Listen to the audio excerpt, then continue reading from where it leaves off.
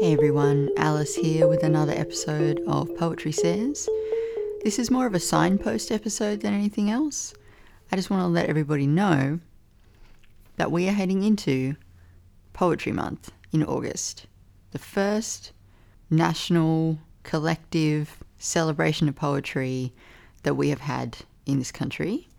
Unlike in countries like America or the UK, we don't have a recurring event like this yet, but 2021 is the start. And Red Room Poetry got in touch with me to say, would you like Poetry Says to be part of Poetry Month? And of course I said yes. And so what we are doing is, over the last 8 or so weeks, I have been recording conversations with a bunch of different poets to create 4 standalone episodes that are going to go out via the Community Radio Network. That's right, the podcast is going back to the radio. So these episodes are going to be broadcast via the Community Radio Network on the 4th, 11th, 18th and 25th of August. And I'm really, really excited about these conversations. First up, I talk with the Red Room team about what is Poetry Month, why does it exist, what are their aims and goals, what are they hoping to achieve by creating this national celebration, or what they call a platform for poetry. And then I don't want to reveal too much about the guests that I have for the subsequent episodes, but it's a pretty interesting selection of people. And the thing that I like most about these conversations is these poets don't all agree with one another. The conversation I have with one poet is often contrasted or even contradicted by conversations I have with another poet. And also, these are people that I would not have approached for whatever reason. I didn't know about their work. I didn't feel I had enough of a connection to their work to talk to them, or I just assumed they wouldn't want to talk to me, and so didn't ask them. But Poetry Month and Red Room have made it possible for me to have these conversations. So keep an eye out for them via the Community Radio Network. These episodes are also going to be hosted online as part of that. But if you miss them, I will also be republishing them as Poetry Says episodes in the future. So you will get to hear these conversations. And needless to say, there is so much happening over Poetry Month. If you go to the Red Room website, you can see they've got a huge calendar of events, which is something to be really proud of at the moment. I am recording this on Monday the 19th of July. Today's not a great day to be a resident of Melbourne. And just in terms of restrictions are being extended, we're not sure for how long. I am really hyper aware of the fact that there are some really beautiful poets down here in Melbourne, more than a few, who are looking at their calendars this week and deleting events that they really, really, really wanted to happen. I'm one of those poets, and there are people who are launching books, and that's not going to happen. It's rough. It's a rough time. Not to mention, if you are listening to this around the end of July in Sydney, I can imagine things are pretty bloody hard right now and pretty scary and just generally stressful. Yeah, and I just want you to know that I'm really thinking of you, and just to be so kind to yourself. I know that's like a really annoying thing to say, but be radically, radically kind to yourself if you're listening to this.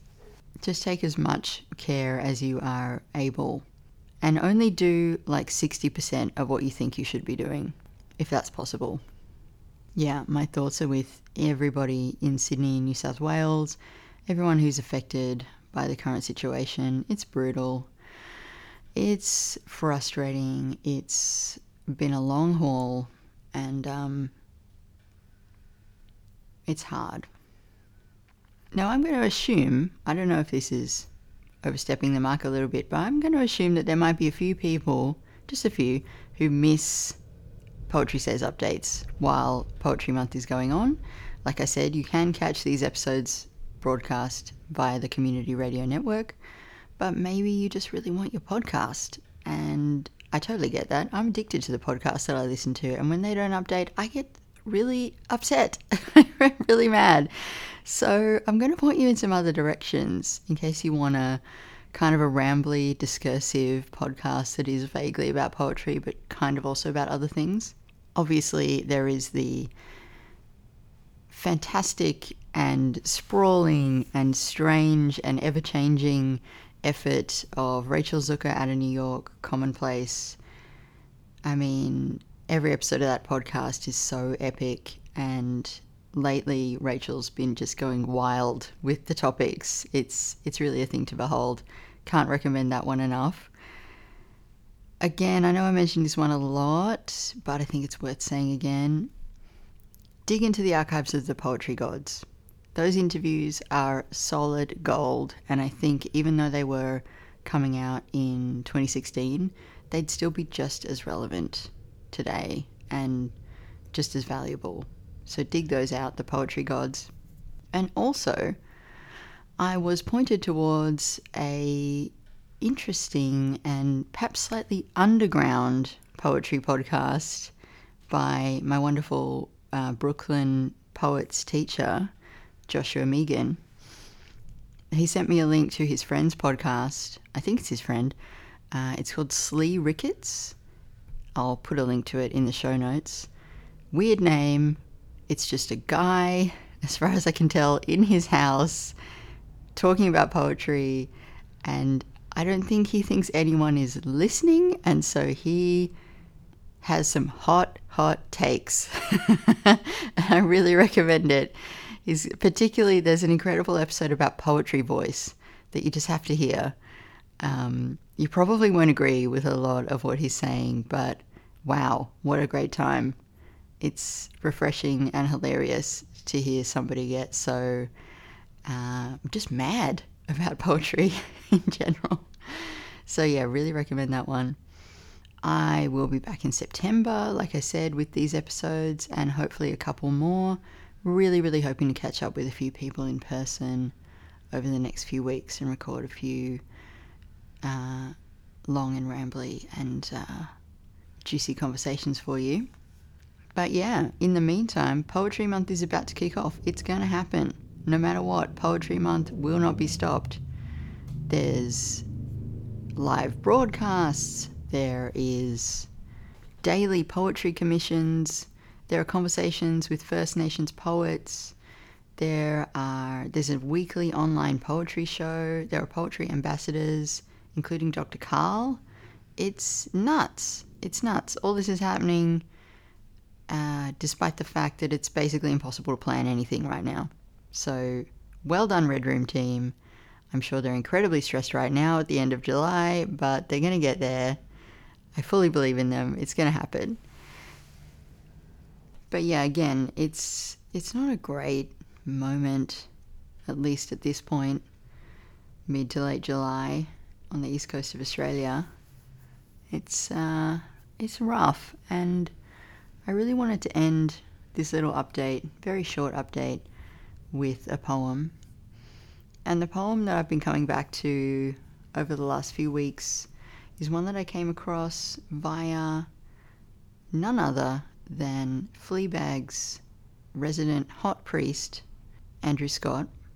Don't know if you're an Andrew Scott fan, don't know if you like Fleabag, or if you appreciate the term hot priest.